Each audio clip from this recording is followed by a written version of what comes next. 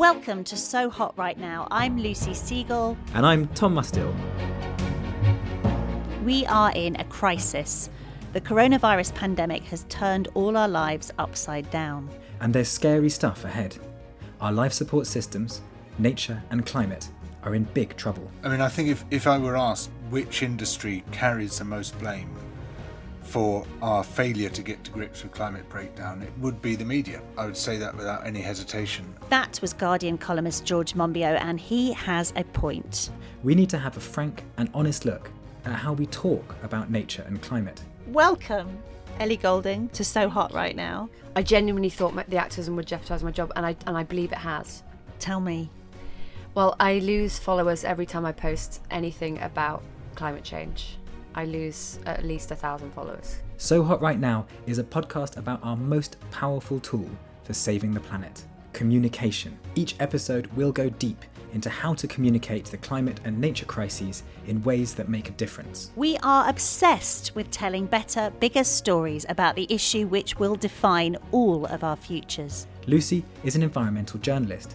She's been doing this long before it was fashionable. And Tom is a trailblazing wildlife and conservation filmmaker who works with people like Greta Thunberg and David Attenborough. We'll be talking to experts from around the globe who've made it their business to speak out, uncover untold stories, or raise the profile of environmental issues in ways that means they are impossible to ignore. From Christiana Figueres, who led the United Nations to its historic climate agreement. We could either be in a world of constant destruction and untold human misery, or we can be in a world that is much better than the world that we have right now.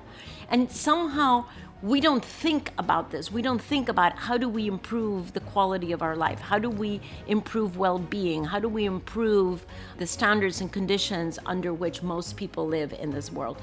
How can we not think about that? That's the whole point of being alive, for heaven's sakes. To Indigenous leaders like Crystal Two Bulls, who's risked her life protecting land and water. It is not to exceptionalize my actions, right? Like in sharing my story, it's to normalize my choices and my actions, because this should be the norm for every person that depends on the air and the water and the land to survive.